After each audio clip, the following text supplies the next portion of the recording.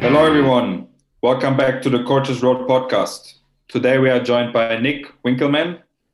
For some of you who has been listening right now, this might be a more familiar name.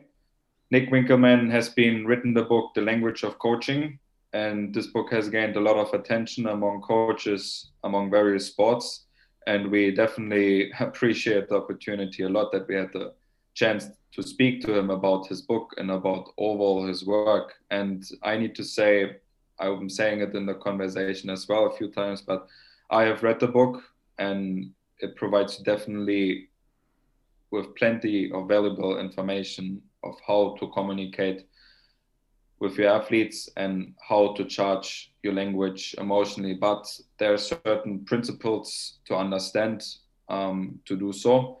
So that's why it was really great that we had the opportunity to speak to Nick also about how he actually teaches these things. And I need to say that all the time when we speak to people from to whom or where we have been reading already things, if I read these things, then it's a little bit different than when I speak to the person, because if the person who has been writing it explains it to me, it gives me a little bit deeper understanding and it enhances my learning overall. So I think this is very valuable if you have the opportunity to first read something and then to speak about it. So this was definitely a great conversation about, we touched on so many different things. I think we spoke a little bit about attention, then we spoke about memory, we spoke about the coaching communication loop, which is an excellent tool in my mind. So it was a wonderful conversation about the work he has been doing and about his book. Yeah, a lot of fun and a really great conversation. And he models the stuff that he does in the book in the conversation itself. So it's kind of interesting to hear that. He repeats himself and he mentions halfway through the conversation that he's doing that on purpose and modeling something out of the book. So it's definitely a great read. Go check it out, thelanguageofcoaching.com. But it's a fantastic read, really practical, and just some really great insights on actually the impact that our language has and how we can utilize that impact to better help our athletes learn and develop and really maximize their potential with their movement. So really interesting stuff. You hit the highlights on it for sure today, talking about attention, memory, the coaching communication loop. And he has some great quotes from the episode and just overall really fun guy to talk to. He's got a lot of energy, a lot of passion, and someone who kind of had to go through the journey of learning how to utilize the power of his language, and he gets to the words that work in his words, and it's really interesting. So without further ado, let's kick it over to author Nick Winkelman.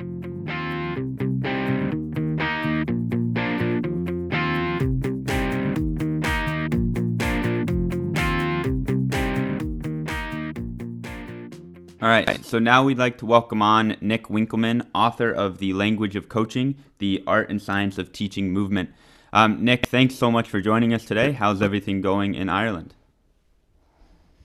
Yeah, Derek, Rick, very happy to be here. Ireland's great.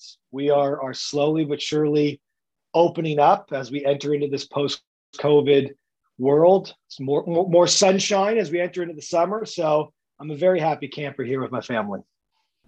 Yeah, that's great. We're getting some more sun here as well, and it's nice to be able to stay up until 10:30 and it's still being daylight outside. So, well, we're excited to have you on to talk to you about your book and about cueing and feedback. But before we jump into that, would you just kind of give our listeners a little bit about your background and kind of how you got started in the field and where you are now and what you're doing now in Ireland? Yeah, certainly, Derek. So by background, I've been a strength and conditioning coach or athletic performance coach, whatever your preferred title is, for coming up on 17 years now. And that journey, as you can hear with my accent, had me start in the United States. And now I've made my way to Ireland. And so when I was stateside, I worked for a company called Exos, which is now a multinational private high performance entity catering to corporate wellness, elite military, professional athletes down to general population. And so the 10 years I was there, I primarily focused on working with athletes preparing to go into the NFL and who were already playing within the NFL from an American football perspective. I also did quite a bit with the elite military. And so from a strength coach perspective, that was my canvas, if you will, for developing my craft, my art. At the same time, though, I was always, as I know many of your listeners are, involved in coach education. So in addition to being a strength and conditioning coach, I was helping share our methodology to other aspiring trainers, strength conditioning coaches, and the like. Inevitably, after you've worked for a place for 10 years, you get to the point where you want to start to enter into new challenges, as well as finding a place where you can add value to it. So an opportunity to join Irish Rugby presented itself in 2016. And so I've now been here for the last 5 years as the head of athletic performance and science. And that's really just a fancy title that means I get to work with a lot of really cool people on making our athletes thrive on the field in terms of what our rugby coaches ask of them. And that allows me to work across both men's and women's national teams, both 15s and 7s, as well as our four professional teams that are, if you would, the feeder system into the national team as well. And so it's a real unique role. There's nothing like it stateside. And so I find myself almost looking back, it's almost like a collegiate role, and that I get to work across a lot of different teams. And so within that, I spend about 70% of my time, as I say, in the crow's nest, trying to look towards the future, making sure we're doing right by our players, our people, our process, and the physical places that we work. But I still get to have boots on the ground, doing a lot of speed development work with our sevens team that is currently getting prepared for a repechage going into an Olympic qualifier.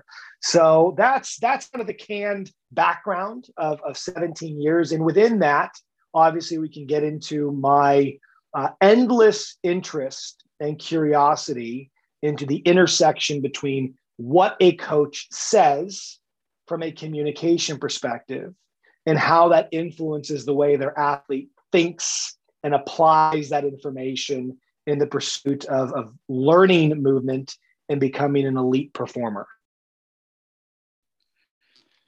Yeah, exactly. And that's exactly the reason why we wanted to get you on the show. And I had the opportunity to read the book, The Language of Coaching, I think I read it in December, and I need to say there have been a lot of valuable information. I have been reading one article previously about speed cueing, which was also written by you, about external cueing and internal cueing. And I think it has changed a little bit my perspective on how I think on giving feedback and actually really cueing the athlete. But before we dive into more of that material, you describe it a little bit in the book, and you have been just mentioning as well already when you have been working previously, you always wanted to invest in the future. And I think this book is basically in a sum of your experience from the last 10, 15 years you have been involved in strength and conditioning in that area. And my question for you is that how did you come up with the idea of writing the book, and why did you do it in the end? Yeah, thank you, Rick. It's a great question, and I appreciate your kind words and taking the time to read it. For me, this might sound a little bit cliche, but I wrote the book because no one else had written it, and it was the book that I wished I had when I was an up-and-coming S&C coach. I think it captures, at least as a first attempt, knowing that there's not too many books on the topic contextualized to teaching movement. It was the first attempt at filling in what I still believe is a massive gap in what I refer to as the movement profession. And so when I say the movement profession, I don't strictly mean fitness or strength and conditioning. I know a lot of the audience might be, hockey coaches or work in other sports. So if you teach movement for a living, whatever level which you do that, that's the motivation, that's the impact, that's the end point the book is targeting. And so for me, my first collision with communication being something really important was when I was in college. And so briefly, I was working as an understudy, as an intern, if you will, under another personal trainer. And I remember watching him coach, and I was just mesmerized by the impact he would have on individuals. His sessions were almost, one part entertainment as they were training and education. He would captivate his clients. And as I looked at his programming, I realized that what he did in terms of reps and sets and exercises wasn't a whole lot different to anybody else. But what was chiefly different was how he coached them, how he cued, how he provided feedback. And so it was that moment, I couldn't have been more than 19 or 20 at the time, where I just put a little flag that this idea around communication being important was something I needed to look into. And then fast forward, it must have been 6-7 years later, I'm now running the Exos NFL Combine Development Program. And so I have 30 some athletes, many of which are going to be first round draft picks, future millionaires that will play, on Sunday night and Monday night, the US for big dollars, and be the motivation for so many aspiring young up and coming football players themselves. So I worked with these high level individuals, and I had this moment of realization that even though by all accounts, I was a very good strength conditioning coach, I had a good reputation, I couldn't have earned the role I was in had I not, I realized a massive deficit in myself, and that I was spending far more time, as I like to say, behind my eyes versus in front of my eyes. And to put that another way, I was focusing in my head on delivering the program as a one-way street like a broadcaster versus actually focusing on the person, being present in the moment, observing the impact of my communication on the learning and performance of the athletes in front of me. And so once, so to speak, I kind of woke up, and this really hit me probably around somewhere between 2007 and 2009.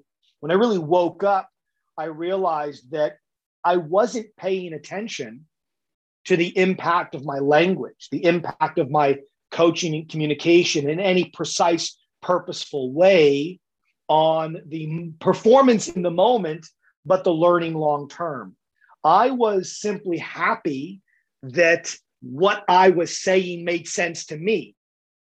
I wasn't driven by the fact that it needed to make sense to them.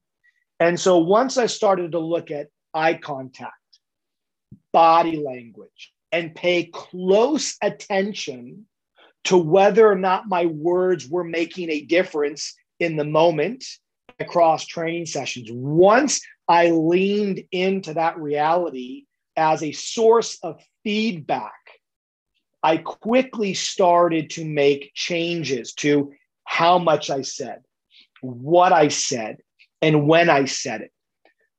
I still was looking for a system. I was looking for a systematic way to upgrade what I said, how I said it, and when I said it.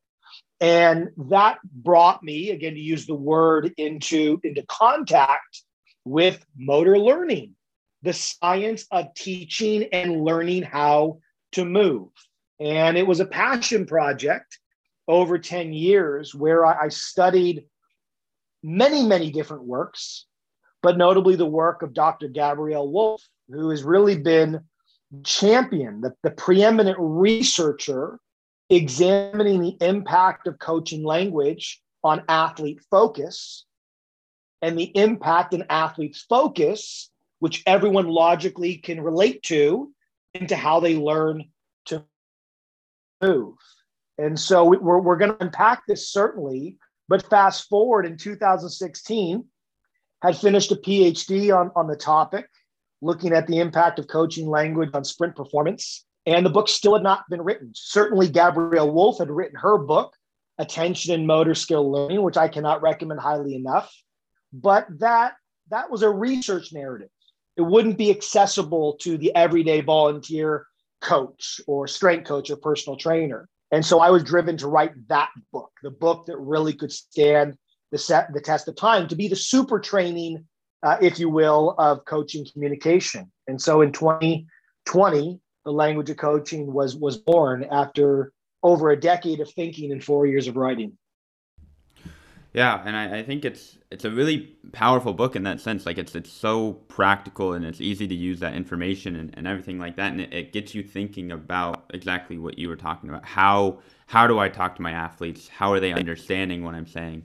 And everything like that. And, you know, I want to get to the interaction between the communication and the motor skill learning. But I want to start with something that you talk about early on in your book, which is this idea of attention, right? And how do we capture our athletes' attention and keep our athletes' attention? Because you mentioned in the book that if you're not able to do that, then, you know, whatever you say, if they're not paying attention, it's not going to have an impact. So can you talk briefly about how do we capture, keep, and kind of direct our athletes' attention? Yes, certainly. Thank you, Derek. So number one is, and I truly believe this, and I've yet to run into someone who disagrees. You know, we like to say we are what we eat. Well, by equal measure, we are and become what we pay attention to. And so the phrase I use in the book, and the one that's quoted most often, is attention is the currency of learning. You only learn from the things you pay attention to, right? We don't live in the matrix, at least we don't think we do, at least not yet. And so you don't magically wake up with Kung Fu skills if you haven't been training for Kung Fu, you know, for X amount of decades. You don't suddenly wake up and be able to play one of Beethoven's classics, having never put your fingers on the keys of a piano. And so again, I say it, you only learn from the things you pay attention to. But what's interesting is you only pay attention to things that either stand out, are important, notable for your survival, or are interesting to you.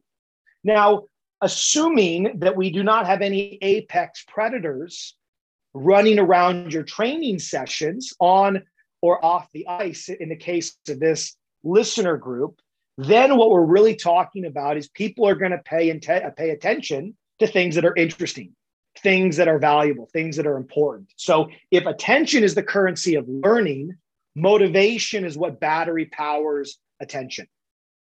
And even if we just pause there, we can ask ourselves as coaches, how am I using language? How am I setting up environments that connect motivationally relevant stuff to my athletes in terms of what I'd like them to learn, right? So being able to connect motivation and attention to how we speak and how we cultivate an environment, literally a physical training environment, down to the drills, activities, order of activities that you choose. This is the canvas that we as coaches are interacting with. And so the three-step process, Derek, that you cite from the book is, yes, we have to capture, keep, and direct attention. Now, we could talk about this endlessly, these three steps, but let's ultimately just give some high-level recommendations. When we talk about capturing attention, there are a number of things that are important. One is we've got to keep the message very, very simple. There's no possible way that even listening to a podcast, you're going to remember everything that has been said. Equally, your athletes cannot possibly remember everything that you said during a practice or a training session. So it is our job to make certain things stand out. Make the most important thing the most important thing when it comes to your training sessions. And so one way you do that is what I talk about in the book, is making sure that when you start a session, you have a WWH. What are we doing today? Why are we doing it? And how are we going to do it?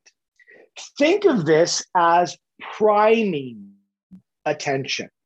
We are priming them such that their brain has an affinity, an attraction to the most important things that you want them to get out of that session. And so a lot of my work, as I said earlier, is in rugby, but specifically speed development.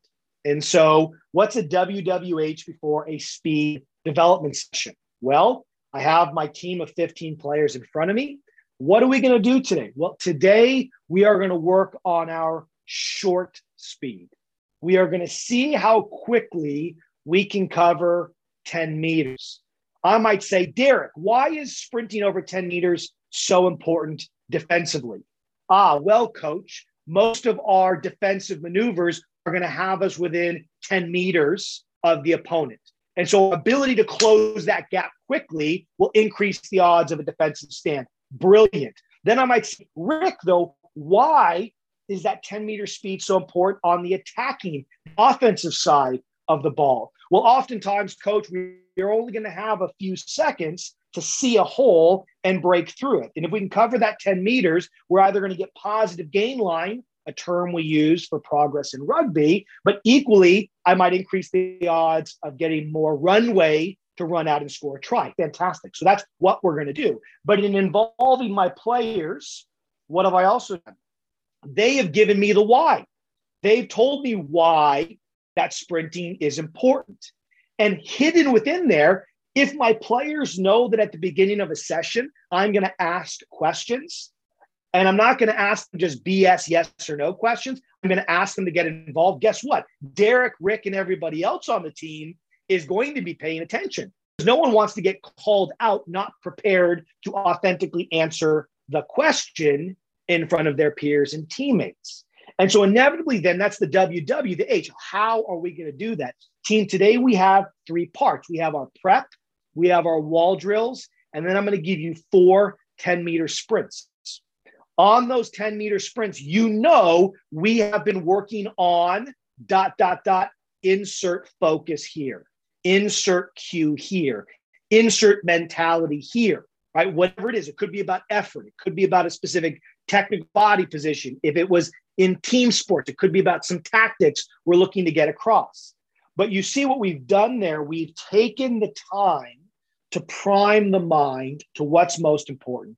We've already captured, and I'd argue we've kept attention just for that little 3 to 5 minute, not even 3-minute riff, could be 1-minute riff at the beginning of a session.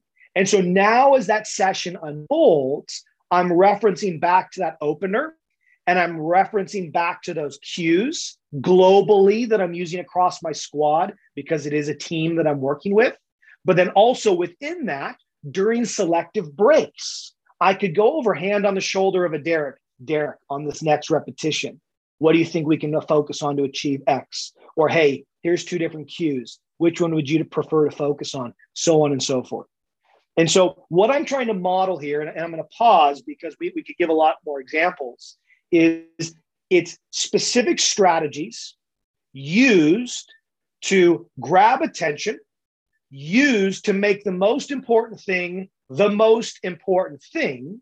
And then it is you as the coach being precise, present, and persistent and keeping that message on message throughout the session. Because if I model the most important thing, my athletes are more likely to mirror it. It goes back to the original point.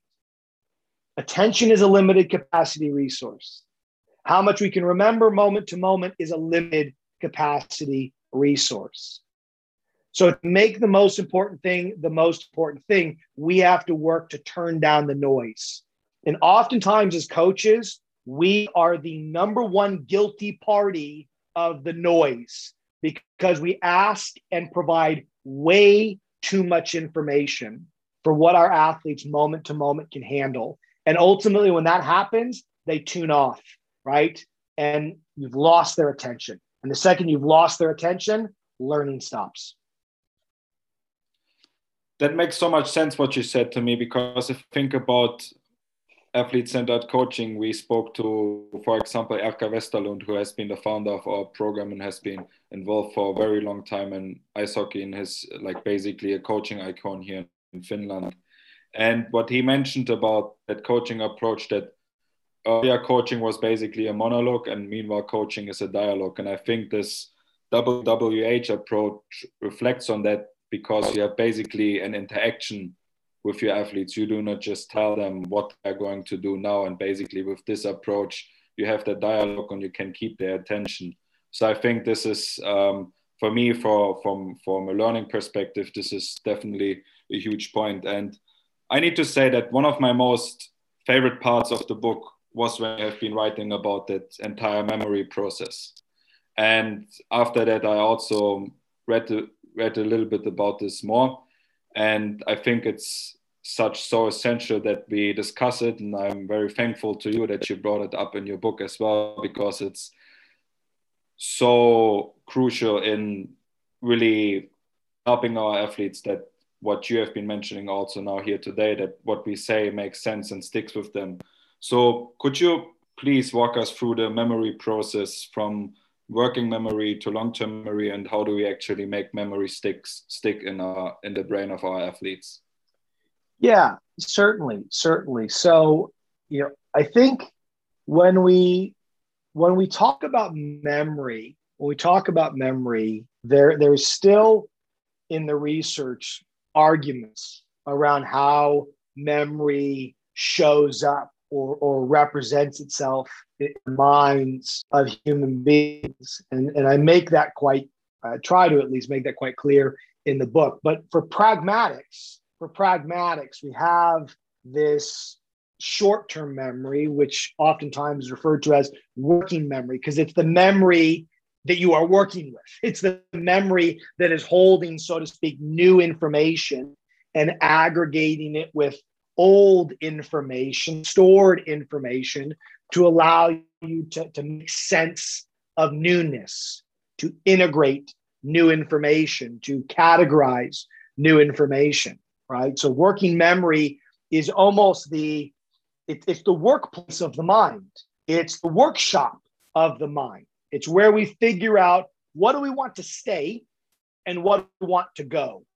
But like any physical workshop, like any physical room, it is limited in how big it is, right? There's only so many pieces of furniture, machinery, and people I can put in that mental workplace. And so that's why we typically talk about short-term working memory being a limited capacity resource. But if something is important, if something is integrated with other concepts, or something is paid attention to long enough, meaning it spent enough time in our mental workshop, then inevitably it earns right what appears to be this infinite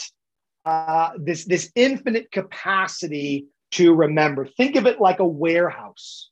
We have a warehouse that is connected by way of a door to this workshop that seems to be infinite in its capacity to store information. But so to speak, it needs to be important enough, valued enough, or some other value proposition to get there.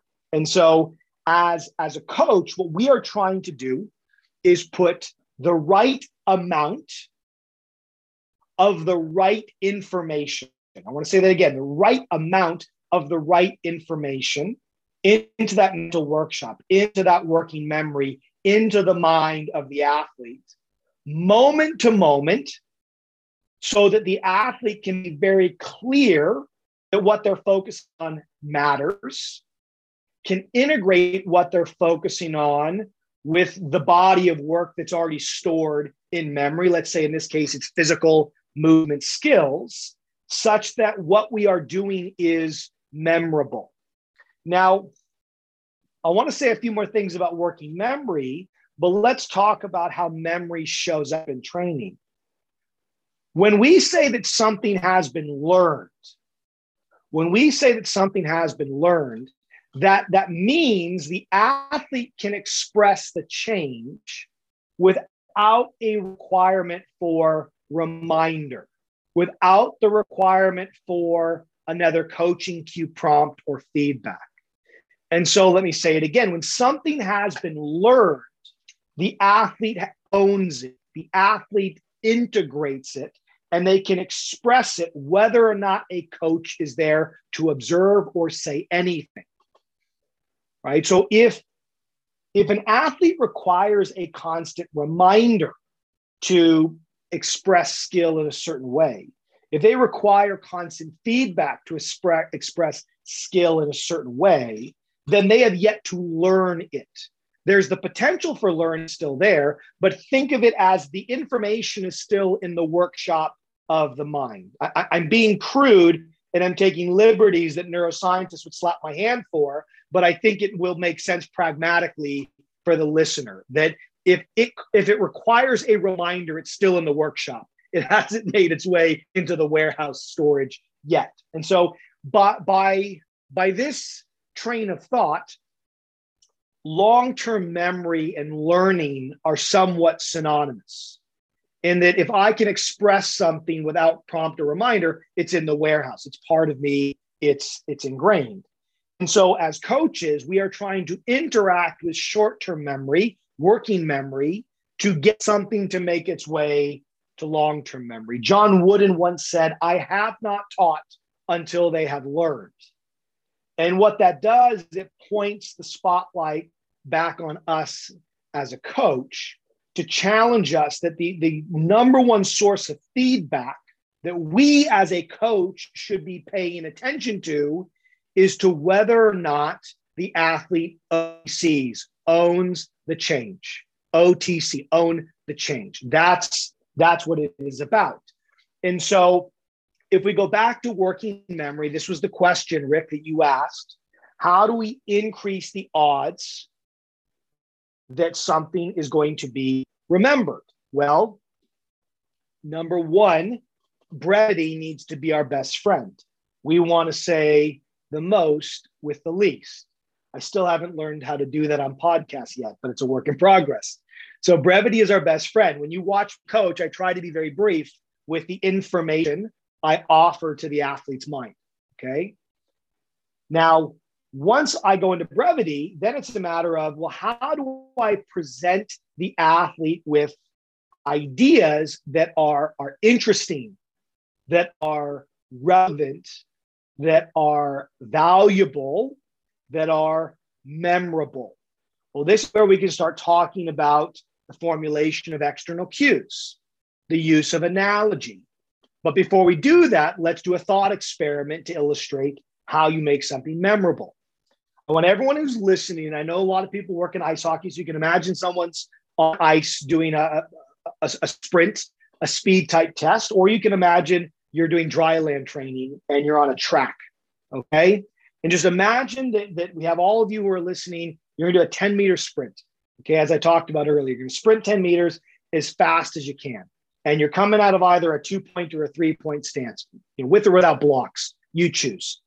And so imagine now I offered you up the following cues. These are coaching cues that you focus on while you move, like an address in a GPS, to help you move faster, okay? Here's cue number one, right? Focus on rapidly extending your hips as you sprint. Focus on rapidly extending your hips. Then focus on rapidly driving your legs back. Focus on rapidly driving your legs back. Okay, cue number three, focus on pushing the ground away. Focus on pushing the ground away. And then cue number four, imagine a venomous snake is 2 feet behind you, about to bite your ankle. A venomous snake is 2 feet behind you, about to bite your ankle. Beat the bite. Beat the bite. Now, right there's 4 cues. People have probably already forgot the first one. There's a bit of a peak end rule that I'm playing to, but I guarantee if we polled the audience at the end of your podcast, hey, what were those 4 cues that Nick gave about halfway through to sprint better? I would imagine that the venomous snake beat the bite would be the number 1 cue they all remember. And so what this shows us is the more emotional language is, and the more that emotion is born out of story. And for me, story is something that makes it easy to see a visual. Story is something that makes it easy to see a visual. These things tend to stick better in the mind. We know that when people read, and they've done this in studies, the more emotionally laden, meaning the more emotions portrayed in the text, the more likely they are to remember those passages. And so I'm not saying that we have to get up and be storytellers, although I think the best coaches are. They know how to use quick uses of phrase, analogy, metaphor, and short story to put simple, accessible, memorable ideas that make the important thing through a motivationally relevant and interesting narrative. That's what great coaches do. And that's how you get from workshop to warehouse. Yeah, I think you're spot on there. And that's something we talk about a little bit on our show as well, is this ability to tell stories and inspire your athletes and connect with them on that kind of emotional level as you were just describing it. And you mentioned earlier you were seeking this kind of systematic way to monitor what you're saying to the athletes, right? And how you're saying it and everything like that. And if I'm not mistaken here, that's what you kind of describe as the coaching loop inside of the book. And can you just describe that loop and how we can use it and how we can apply the principles of that loop into our coaching? Certainly. So the coach communication loop, the CCL, coaching communication loop,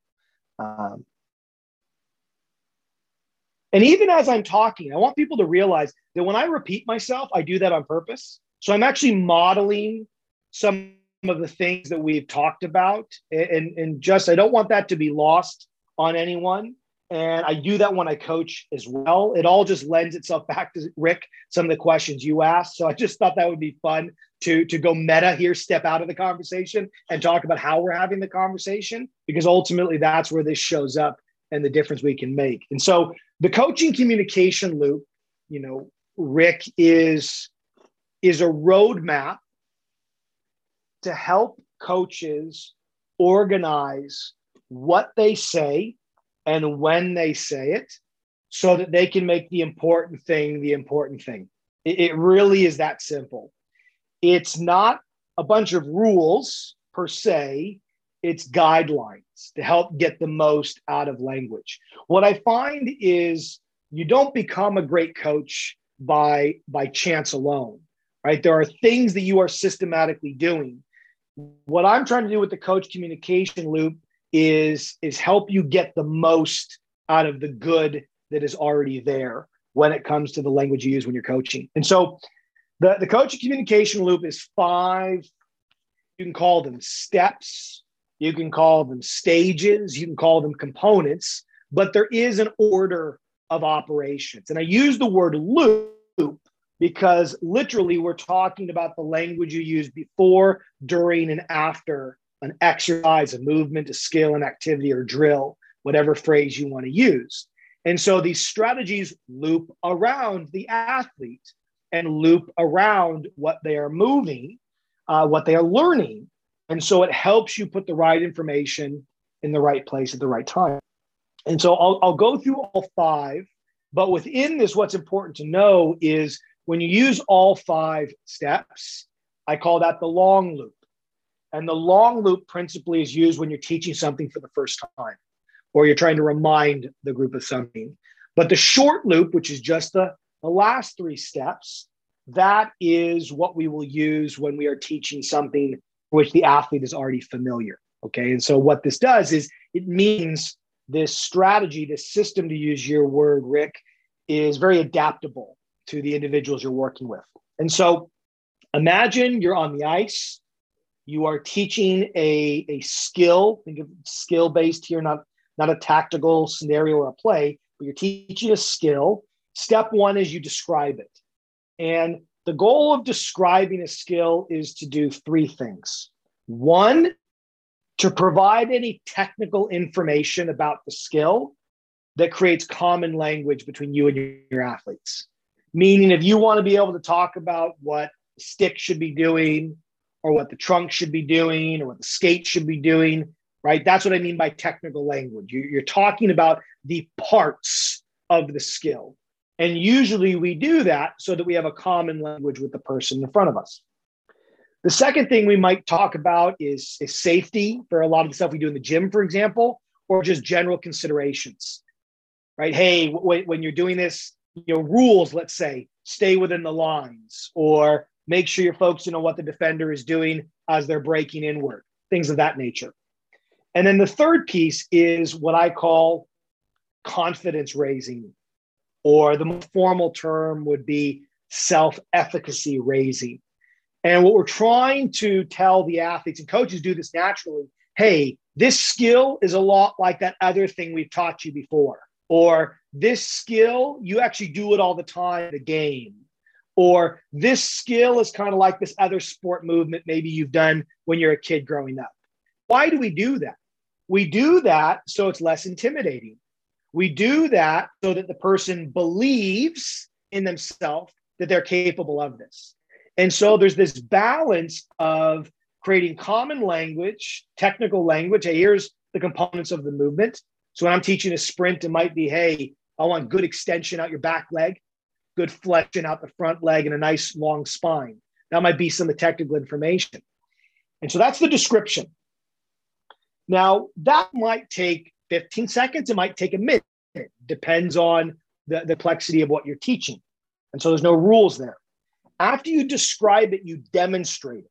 Now, the demonstration is just simply you're trying to bring a visual representation to the semantic, the verbal representation you just gave them. Now, in teaching or pedagogy or motor learning, whatever skill acquisition, whatever phrase you prefer, we refer to this as dual, as in two, dual coding. So that the information we're giving the athlete is coded verbally and visually, increasing the odds, right? Drum roll, please, that it goes from that working memory, that workshop, to warehouse. It's actually recalled. But, and this is a big but, there's quite a bit there for a person learning a movement for the first time. They've watched a whole demonstration, heard some technical jargon. We've all been on the receiving end of a coach, right? Rick, I love how you said it, giving a monologue about all the different things you need to think about, right? Remember to breathe, push, body position, legs, arms, skate, stick. And it just becomes overwhelming. And what does the athlete say? In their mind, they're saying this if they don't say it out loud. So what do you want me to do? And so I think that the art in the science is brevity in your descriptions, giving them need to know information, really good demonstration so that we can tap into that visual. We know we can easily mirror, like Simon says, we can easily mirror what we see. Step number 3, and this is really the heartbeat of the book, is the cue. So the cue is that one point. It's that important thing that you want to be the most important thing. And it's where you take that deep breath and say, now to do that, right? Now to physically do what I just described and demonstrated, here's what I want you to focus on. Here's the address in the GPS. Here's the one thing that you are trying to think about to increase the odds that you will perform this skill better and learn and retain that performance in the process. And that is born out of the cue. So the cue is meant to be that one idea that is shared before the movement, that one idea that is thought about during the movement. It literally is language that the athlete transforms into their focus, into their mental spotlight. And it requires that it is one. It is one thing. Would you ever put 2 different addresses in a GPS? No, you wouldn't. You'd go nowhere. You'd end up nowhere. You wouldn't end up in either place. Okay. The GPS will say, hey, this is a non-starter. So when you're trying to teach an athlete a complex skill, which many of the skills in ice hockey, I spent a limited period of my time as a youth playing. I played a lot of street hockey though, and rollerblades, and you can't be, it's too fast. It's too fast. And so we've got to build skill development one focus point at a time. And this is where external cues and analogies plug into the cue. Okay. Then the person has to go and do it. Now, coaches love to talk while people perform a movement. But I'll tell you right now, that workshop, that working memory of ours narrows very, very rapidly, closes in very, very rapidly when I am performing movements, let alone movements in the context of decision-making, which is certainly the case in ice hockey. And so oftentimes coaches are broadcasting, or Rick, to use your term, I love that, by the way, monologuing for their own psyche, not that of the athletes. At best, they're going to interrupt them, interfere, and distract them. And so when someone's physically moving, unless they are doing a rhythmical activity like a skip, it might be pop, pop, pop, pop, push, push, push, push, where I'm almost like a metronome, there really is no need to talk while they walk. Allow them to learn by doing. And then the fifth and final, after they do it, is we debrief it. And I just wanted to stick the D's. Debrief basically means, Rick, you talked about it earlier, feedback. And so for me, there's many books written about different sources of feedback, but all of feedback is trying to get the athlete to the next best focus, the next best thought, the next thing that they need to pay attention to continue to learn and progress. And so we outline in the book that the debrief either nets a reiteration of the focus, a refinement of the focus, or a retirement of the focus. And by retirement, it means we are no longer going to use that cue or that focus point, either A, because it didn't work at all or it made them worse, or B, because its shelf life, its potency is no longer there. But I use that debrief through conversation and observation with the athlete to identify whether or not that cue, that focus point, that single address in the GPS is what we need to continue to drive progress. And so that's your DDCDD model. That's your long loop. Once someone knows how to perform the movement, we just cue it, do it, debrief it. Cue it, do it, debrief it. Cue it, do it, debrief it. CDD, the last three steps, that's your short loop. And that's what you bring forward after someone's familiar with the activity. I need to say from a personal experience, because I will graduate from my school in December, and I'm basically writing a diary-based thesis, and basically that means that I'm reflecting on the actions I take on the coach. And as I said, and part of that I was reading in preparation your book, and there's been so many valuable information, and I decided that I will take exactly this loop, that DDCDD loop, and break it down. So every day I worked on, so the first day I worked on the describe it movement, describe it stage, then demonstrate it, cue it, obviously to do it. I cannot do it. The athletes need to do it. If has been explaining in depth. And then I worked on the debrief it stage. And what it did for me, it really helped me to understand that how do we can actually put all the information together. And it's a really valuable tool to use in our coaching, because there's so many information, and it really breaks down what you do at which time point, and how do you actually help your athlete to walk through, let's say in your case, through a speed development session, or in our case, through a skill development session about, let's say, puck protection or whatever. So I think this is just very powerful. And I think for me, this is one of the most valuable information in the book, because it's so practical and it's so easy to implement. And now we're speaking about memories again. It's so easy to remember, because it's basically building an acronym, and it's so easy to remember and to come back to it and to use it in your coaching. And one thing I've been reading also in your book, and when we speak about, let's say, cues like, let's take a blank, for example, right? and we want our athletes to plank, and we say, keep your spine neutral. Or let's say we do some core exercises and we say, keep the tension in your core. About these cues, you have been mentioning in the book that these cues have been taking you years until you realized how to basically external them, or how to use language that they're not focusing on something internally in their body. So how do we actually start to learn to direct our athletes' focus from an internal to an external cue, basically on these examples? No, very, very good. So let's provide some definitions. Let's provide a thought experiment, and then let's see if we can answer the question. Because frankly, the vast majority of the book is a guided journey to help coaches, A, realize why getting focus from internal to external is important, and then B, downloading the mental machinery needed to do it in real time effectively, meeting the athlete where they're at with language that is simple, relevant, memorable, but that works. Ultimately, I haven't put this phrase in the book. I certainly will if we get to a second edition. We're trying to get to the words that work.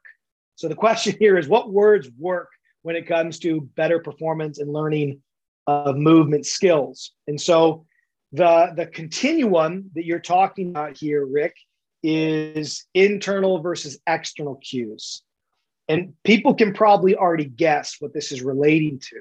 But so let's anchor this firstly to our coaching communication loop. We're talking strictly about the language that we put in their mind while they move. We're not talking about describing technique right now. We can talk about where that fits in, but we're specifically talking about the cue it before they do it and what they think about while they move. This is so important because as we just described with the coaching communication loop, we use language for a diversity of purposes. But here we're looking at the specific use case of language meant to improve the movement in the moment. And so it lives on this continuum of internal, external. So internal are any cues that require the athlete to think about the action of a single joint, muscle, limb, or body segment. So earlier when I gave those 4 cues on sprinting, I don't know if people can remember them, right? Those first 2 cues that I gave were internal cues. Rapidly extend your hips and rapidly drive your leg. Rapidly extend your hips, that's a joint. Rapidly drive your leg, that's a limb. And what we are doing when we are giving internal cues is we are assuming that the part can give rise to the whole, that the part can give rise to the whole, that I can think about only one part of my technique, and that in doing so, that will somehow allow the whole technique to come to life. Now, I think we can all relate to why people came to that conclusion. If, let's say in, I don't know, skating, I'm sure there's specific aspects of technique around the way you want to see the leg move when someone skates. And so in that case, I would try to define skating by just what the knee is doing, for example, assuming that if I can get that knee in the right position, if that's the source of error, that will allow the entire skating technique to come to life. As an example, we have something very similar in sprinting, where someone might just talk about the ankle or the knee or the hip or the trunk to try to get the whole sprinting technique to come to life. But I would ask just a very sensible question. Is the knee the only thing involved in skating? No. Is the knee the only thing involved in sprinting? No. And so we have to ask ourselves, am I possibly, in shining a light on the part, am I dissolving, am I darkening the awareness, the sense of the whole? And if so, is that good? Does it have no impact? Or is it possibly detrimental? Right? So that's kind of that's some of the thinking and the philosophy around internal cueing. Now, just as a matter of course, the vast majority of language we see, notably physiotherapists, personal trainers, and strength coaches use, tends to be, drum roll, right? Internal language. The reason a lot of those industries use internal language is because that's the language, and this is a term Rafe Kelly uses, a good friend of mine, which I love, that's language our industry codes in. We are taught through anatomy, biomechanics, and kinesiology textbooks. And so our language is codified, connected to using a lot of internal language when we cue and teach. I find that that is less true of sport coaches. But in highly technical sports like, let's say, athletics, for example, we do see an affinity, an emphasis on internal language over external at times. Okay, so that's internal. External now is you are focusing on everything outside of the body.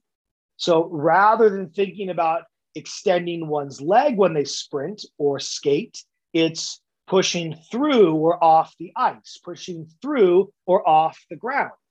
Now, if anyone listening right now was just to stand up, if they're not already, and I was just to say, hey, I want you to jump as high as you can. To do that, I want you to focus on pushing the ground away as aggressively as possible. Versus, okay, I want you to jump as high as you can. I want you to focus on extending your hips as rapidly as possible. Like, just as an experiment applied to yourself, go ahead and try that. And ultimately, what people will find is pushing the ground away by the vast majority is going to result in a better experience. It's more intuitive. And if we were measuring you, a better outcome. Okay. And so what an external cue does is it puts the single address in the GPS. It allows the body to organize the whole in terms of a common end, a common goal, or a common interaction with the environment in pursuit of the goal. And so the question that people ask, and they've been doing this now for decades, is it better to give internal cues or external cues when it comes to focus and learning how to move? And the first real study on this was done in 98, or I should say at least the most notable study, kicked off 98 by Dr. Gabrielle Wolf. So what is that? That's 23 some years later. And we now have a body of evidence. Last time I checked, it's probably approaching easily 300 papers that have looked at sprinting, jumping, agility, lifting, balance, men, women, young, old, elite, not elite, athlete, non-athlete, and again and again and again, with easily north of 90% agreement in the findings, an external focus of attention, an external cue, result in better performance in the moment, but more notably, better learning long-term. Now, when you say this to someone, their jerk reaction is, are you saying I can never give internal language, internal cues? And let me be, I say it in the book emphatically, that internal language has a role to play. It just doesn't have the role that people thought it did. Internal language in my work lives in the description. It lives in the debrief. It is the source of common language we use when we discuss a movement, when we discuss what should happen. However, that is not to say that that is what they focus on while they move. If I break down technique using internal language, I then have a responsibility to the athlete to give them a singular focus point that they can bring on board while they move, such that it helps them move better. And that is an external cue, or as we can talk about possibly the use of a visual analogy. In both cases, I'm giving them one thing to think about. And so when we go back to our sprinting example, push the ground away is one thing to think about. Beat the bite brings the emotional energy to push the ground away. It is one thing to think about. Now, I want to say one final thing and then give everyone a thought experiment here to prove the point. And so, have you ever had an athlete say the following to you? I know what to do, I just don't know how to do it. Have you ever had a coach who's unbelievable in describing a skill, but could not perform it to save their life? We have falsely assumed that because I can put something into words, that I can break down the biomechanics, that is somehow synonymous with my ability to do it. And that is simply not the case. I'm sure it is true of ice hockey as it is in all the sports I've worked. Some of the best athletes ever whose knowledge is in the movements they can express, if asked to explain how they do it, they could not give you an answer worth any textbook on the sport. Ask a 5-year-old how he learned to ride his bike, he could not give you a comprehensive answer, yet here he is with the physical knowledge of riding the bike, the physical knowledge in the pro athlete's ability to express the movement. And so we have mistaken semantic propositional knowledge that I can put into words as somehow being one-to-one synonymous with what people need to think about to actually bring that to life. It is simply not the case. And that is the defining difference between internal language, the language of description, and external language, the language of cueing, the language of doing, the language of how to move. Okay. Final piece here. I want everybody to sit up in a chair. You can stand, that's fine. And we're going to do a little bit of a thought experiment. And so I want you to imagine, I'm going to call out different types of cups, different vessels that hold liquid. Okay. And I simply want you to change the shape of your hand as if you were to grab this cup from me. And so let's start with a really simple one. Imagine that you are holding a pint of beer. Okay. What would your hand do? You now imagine you're holding a martini glass. Okay. Imagine it now you're holding the handle of a coffee cup. Imagine now that you are holding a mug without a handle. I guarantee that was a pretty easy task. Everybody, by simply mentioning something in the environment, changed their body to fit that, to, in this case, get a grip on reality. We organize our movement implicitly without thought or detailed consideration in terms of the task, in terms of the environment we are in.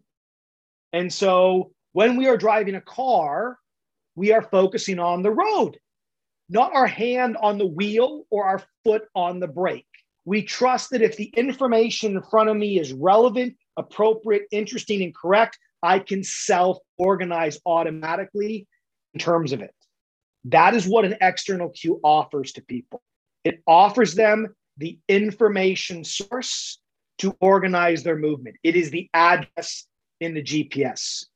Internal language serves to distract you, to think about your hands on the wheel rather than the road, to think about your foot on the pedal rather than the traffic forthcoming in front of you. If we take the Hippocratic oath of doing no harm, and I believe this strongly, we have to move towards a more externally analogical minded form of cueing and communication when it comes to what we offer the athlete to think while they move, leaving your internal language far away from the movement in your discussions, your debrief, and your descriptions. All right. Well, I think like my understanding of this kind of continuum of internal versus external has definitely changed now that you've described that a little bit, and it's especially interesting how you describe the kind of the impact that externals can have on the overall movement and everything like that. And I think that's such a powerful tool, and I can see a little bit of myself looking back on how I cue my athletes and how I interact with my athletes, focusing so much on the internal. And so getting to that comfort level of being external, everything like that is it's an exciting journey I have in front of me. But we always, I think we've run out of time for today, but we always ask a final question at the end of our episodes, and that's just if you have a final message or a final kind of thought to put into us or our listeners' heads when it comes to cueing our athletes and the information that we give them. Firstly, Rick and Derek, thank you for having me on. It's been a great line of questioning, and I always enjoy being able to share these insights with a broader audience. And so I haven't been on a podcast specifically that caters to ice hockey and the related areas. So I appreciate the opportunity to share some insights. I think when I think about a single source of advice, I try to think about what's something that could keep giving back over and over again, self-perpetuating, helping the person get better beyond just the initial impact of the advice. And so learning ultimately comes down to feedback. Right? I can only learn something if I get feedback that tells me there is something to learn and get better at. And even though we always talk about that in terms of athlete feedback, the question is for the coach, what is your source of feedback? How do you know you're getting better? What are you calibrating to know whether or not your words are working, to whether or not your language is landing and making a difference with the athletes in front of you? And so I want to go right back to the beginning of this podcast and the story that I shared around waking up. Are you coaching the program or are you coaching the person? Are you behind your eyes thinking about the next thing you're going to say or do? Or are you paying attention to how they are paying attention, their eye contact, their body language? Are you precise in giving one cue such that you can watch whether or not it made a difference? Recognizing that if you're paying attention, you'll realize if you give someone 3 to 5 cues, it's impossible for you to know which one they focused on. And so it's impossible to know how to upgrade your language in pursuit of better. And so paying attention to how they pay attention, how they move, and how one-to-one you are impacting them. If you do that, even if you did not remember or listen to anything that preceded this advice, read my book or any other book related to the topic, by choice rather than chance, you will become a better coach, because in there lies the feedback you need to know whether you reinforce what you're doing, refine it, or retire it and pivot.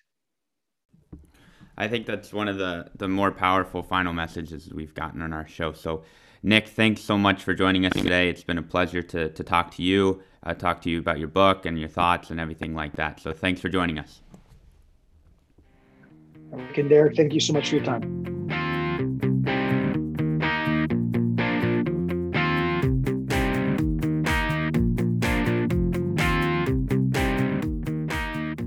So thanks again to Nick Winkelman, author of The Language of Coaching, for taking the time and joining us today. Really fun conversation. He's a guy with a lot of passion, a lot of energy for it, and someone who's just really fun to talk to about this subject because he knows so much, and it's bigger than just the language that we use. It's also how that impacts the attention of the athletes, the memory of the athletes, and the performance of the athletes as well. So it was really interesting to dive deeper into the concepts of his book.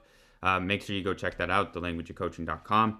But again, diving into the conversation, the first place I want to start is just with his storytelling ability, right? And we talk about that a lot recently on our podcast about how good coaches are good storytellers. And Nick is someone who can capture the attention of someone and tell a good story with a lot of energy, a lot of information, and in such a concise way. And it shows in the episode and it shows in the book, but it's such a good tool for coaches to be able to tell that story, to motivate their athletes, not just from a performance standpoint, but also emotionally, because Nick talks about that in the episode where, if we can connect with the athletes emotionally with our language, then the learning is stronger. It's more pronounced and everything like that. And that story of or the example of the cue for sprinting, you have a snake behind you who's trying to bite your heels. You got to run away from it, right? That's such a more powerful cue than just, hey, drive your knee forward while you're running, right? And it's such a good example of that storytelling ability really showing up in coaching. Exactly. This is one of the reasons why, first of all, I love listening to Nick Winkelman, to any podcast he has been done previously, to any videos on YouTube. There's so much stuff about him just because of the reason that he has the ability to charge his language emotionally so much that you as a listener, you are forced to keep your attention, and he has the ability to deliver the information very specified. What I mean by this, he really has the opportunity, he really has the ability, when he explains something to you, it makes sense. It does not make sense really to him, but it also makes sense to yourself. So he has the ability to explain something that he understands what other people do not understand yet, but he can put it in words that everyone is capable of understanding. And I think this is also one of the arts of coaching. And I've been thinking about this recently, that probably if you work as a youth coach, or it doesn't matter which age group you coach, probably a lot of things you do, you will say certain things pretty often on your coaching pathway, but then the ability to consistently repeat certain things to athletes who have not done that yet, I think this is a really this is a really outstanding skill, that you're able to teach and explain things over and over again to people who have not done it yet, without getting bored with it and without losing the passion for it. So I think this is an incredible skill.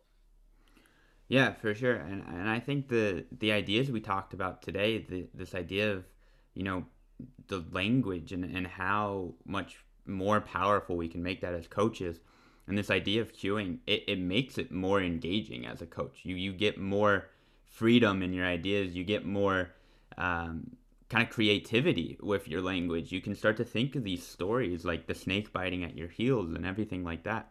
And that's one way where you can kind of push the same message over and over and over again, but do it in new and exciting ways, not just for your athletes and your learners, but also for yourself. And I think that's something that is really interesting about the topic of cueing and the topic of language in general, is there's infinite possibilities to it, and you have complete control over it, and you can, you know, try different cues out and see if they work, and if they don't work, you can adjust that cue and then come back to your learner with an adjusted cue and everything like that. And it's just really fascinating. And I want to now jump to attention and how we capture that, and how, you know, it's a theme on our show about the new generation of athletes, I think, and it's a common theme among coaching, and how do we capture attention nowadays in our athletes. And, you know, Nick said that you only pay attention to the things that stand out or are important or are interesting. And I think that is very crucial to understand as a coach, because in Nick's book, he shares an example of the wandering mind, and how that can be a good thing sometimes, but then how as coaches, we need to just understand that, you know, sometimes minds wander. If you've ever read a book and read a paragraph, then your mind wanders a little bit. So we need to kind of utilize this information about how to capture the attention of our athletes, and then also how to keep the attention of our athletes, and making it short and concise and informational, but then also make it engaging. You know, get on their level, use some technology, or use some, you know, references to video games, Fortnite or anything like that, but make it fun for the athletes to be engaged with. And I think that was such an important thing to talk about today and in Nick's book. Yeah, especially that point, mind wandering. When I was reading about it, I was feeling like, okay, I can 100% relate to this, because my mind is wandering so often during the day. If I spend time or just doing something, I just like, my mind, if I do something, my mind is totally somewhere else. But this is not, as you have been saying now, and as Nick has been emphasizing in his book as well, this is not consequently a bad thing. The key skill here as a coach, again, is that you have the ability to capture and keep their attention, as you have been saying. And that's why it's so essential that our language is precise, and that we keep the message as simple as possible, so our athletes have the opportunity to understand and really internalize the words of a coach. And we have been talking to Nick to this also in the episode today, that you cannot remember everything. And as a coach, doing the sessions, that we are the ones who love to speak, but then we do not give the opportunity, actually, the athlete to, or the player, to implement even just a little bit of the information we would like to give them. So really, we really need to give the athletes the space and also the time that first of all, that they can process things, that they can try things out, and and that they have actually the opportunity to memorize things. If we think about these examples, what Nick has been providing for us, those external cues about the sprinting, he provided us 4 examples. And Nick has said during the conversation that probably the majority of our listeners won't remember the first 3, or maybe they will remember only 1. And in my case, he's 100% right, because I only remember the phrase which when he was speaking about the snake. So when you start sprinting, imagine that there's a snake behind you who's biting in your ankle. That's the only one I remember. And I think that example summarizes so well why we have to be, I don't mean careful with our language, but why we have to be really, really specific. Yeah, and really thoughtful with our language, because at the same time we can try things out and experiment kind of with it, we also have to realize the impact that can have, and how kind of valuable attention is, right? And if we draw the athlete's attention to something that, you know, we may not want it to be on for that particular rep or that particular day or anything like that, then that could be a detriment to the learning of the athlete. So that's something that's really interesting as well. And I really like the analogy of, you know, you said we need to help the athletes internalize it, and the analogy of moving it from the short-term memory to the long-term memory, of moving it from the workshop to the warehouse, was something that's really interesting. And, you know, I mentioned it already, but the more emotionally laden the language, the more likely it is to make that move from the workshop out front in the short term to the long-term storage in the warehouse. And I like that, because it just highlights again the impact of storytelling, right? And analogies, and just getting to a level that the athletes or the learners understand, right? And now it's kind of a clear picture in my head. It might be oversimplified a bit from the term of like neuroscience and memory and all of that sciencey stuff, but you know, it's understandable, and it's really clear now. And I think that's such an interesting way to look at it. But then also the memory itself, how do we actually help our athletes internalize? That was an interesting part of the conversation as well, because it goes back to that, you know, if they're focusing on too many things, then they're probably not focused at all, kind of thing. And helping them with the cues, and you mentioned the external and versus the internal, helping them with the cues to find that one focus so that they can move that one thing from short term into long term. And I think that was another really interesting part of the conversation for me as well. Yeah, and one thing what has been very powerful is that during our conversation, for those who has been listening until here and who are still listening, is that Nick has repeated himself quite often in our conversation, but he repeated himself on purpose. And I think especially if we speak about learning and if we speak about teaching, it can be a very, very powerful tool to repeat ourselves. So actually our athlete gets the message, hey, this is an essential point. This is what the coach tries to teach me. And this is what I should aim to implement. Or this is maybe what I can do better in my next repetition. So I think this is a very powerful point, and this is very easy to implement.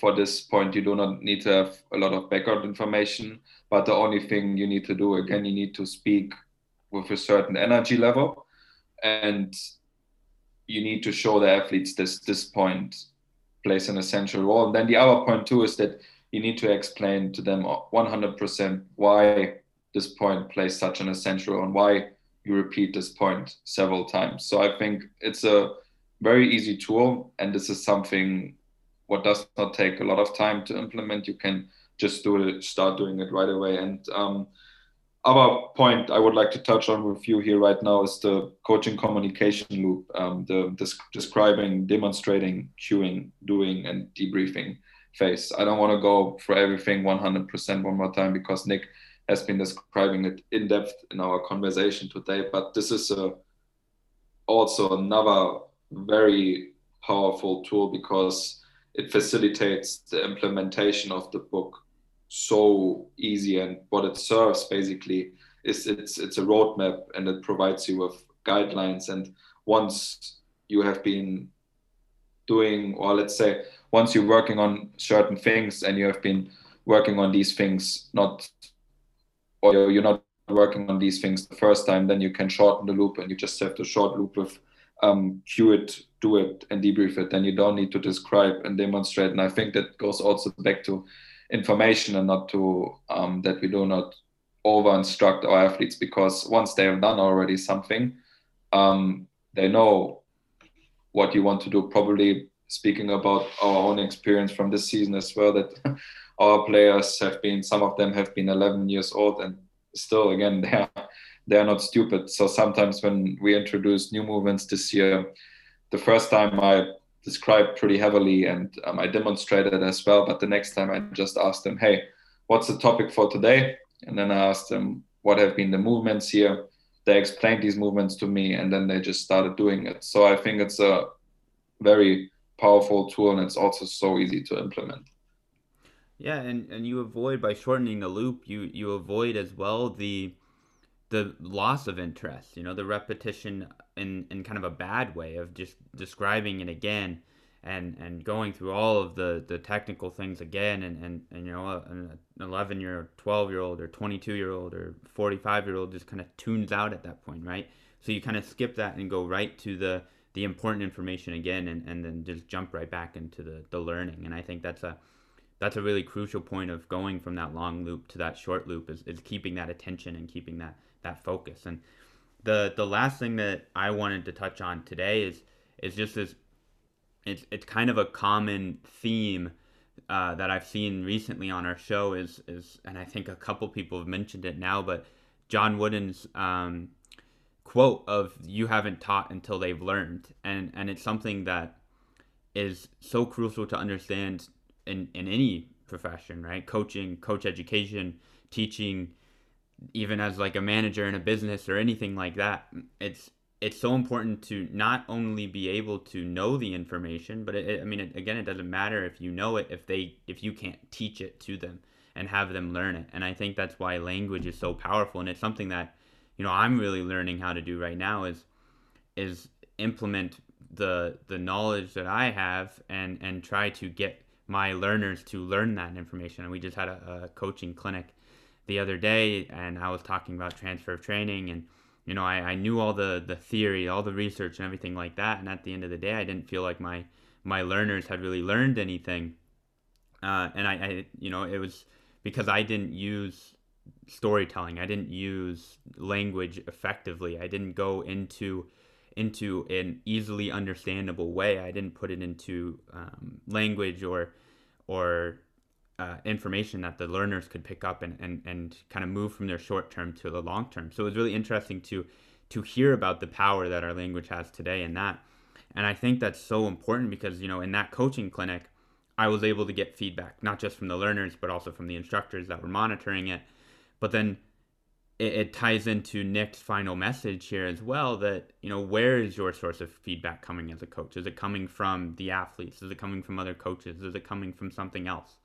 And for that coaching clinic, I think our setup here is quite nice, I think, but we have that ability to immediately go to our learners and say, hey, did you learn this? Why not? And break it down and really kind of go into it.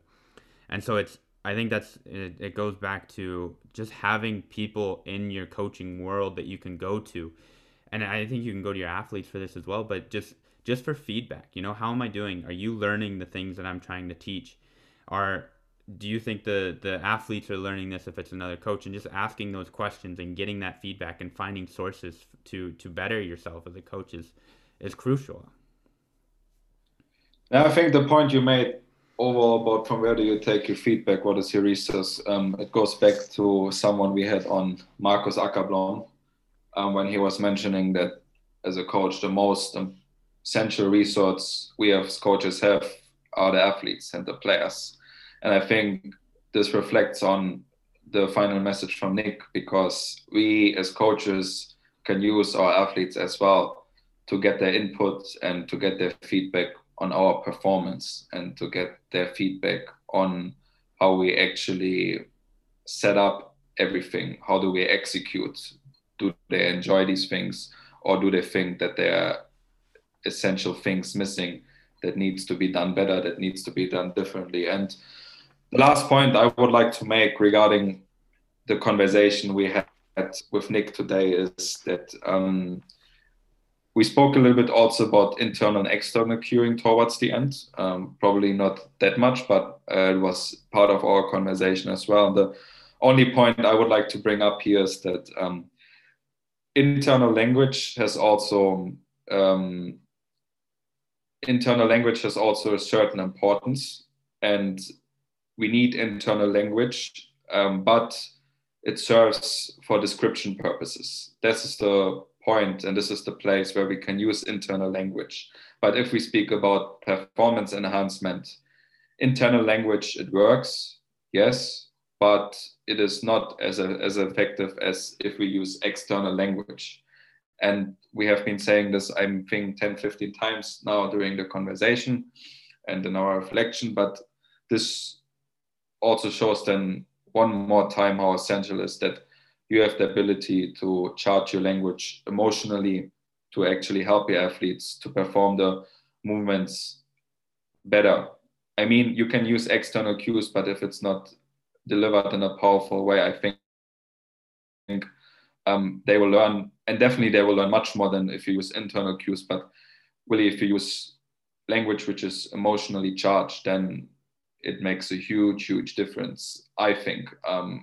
Overall, obviously, that for me as a coach, I do not have as much experiences and I'm not that much advanced in this field, but 100% I believe if you develop this kind of ability, it will have a huge impact on your coaching.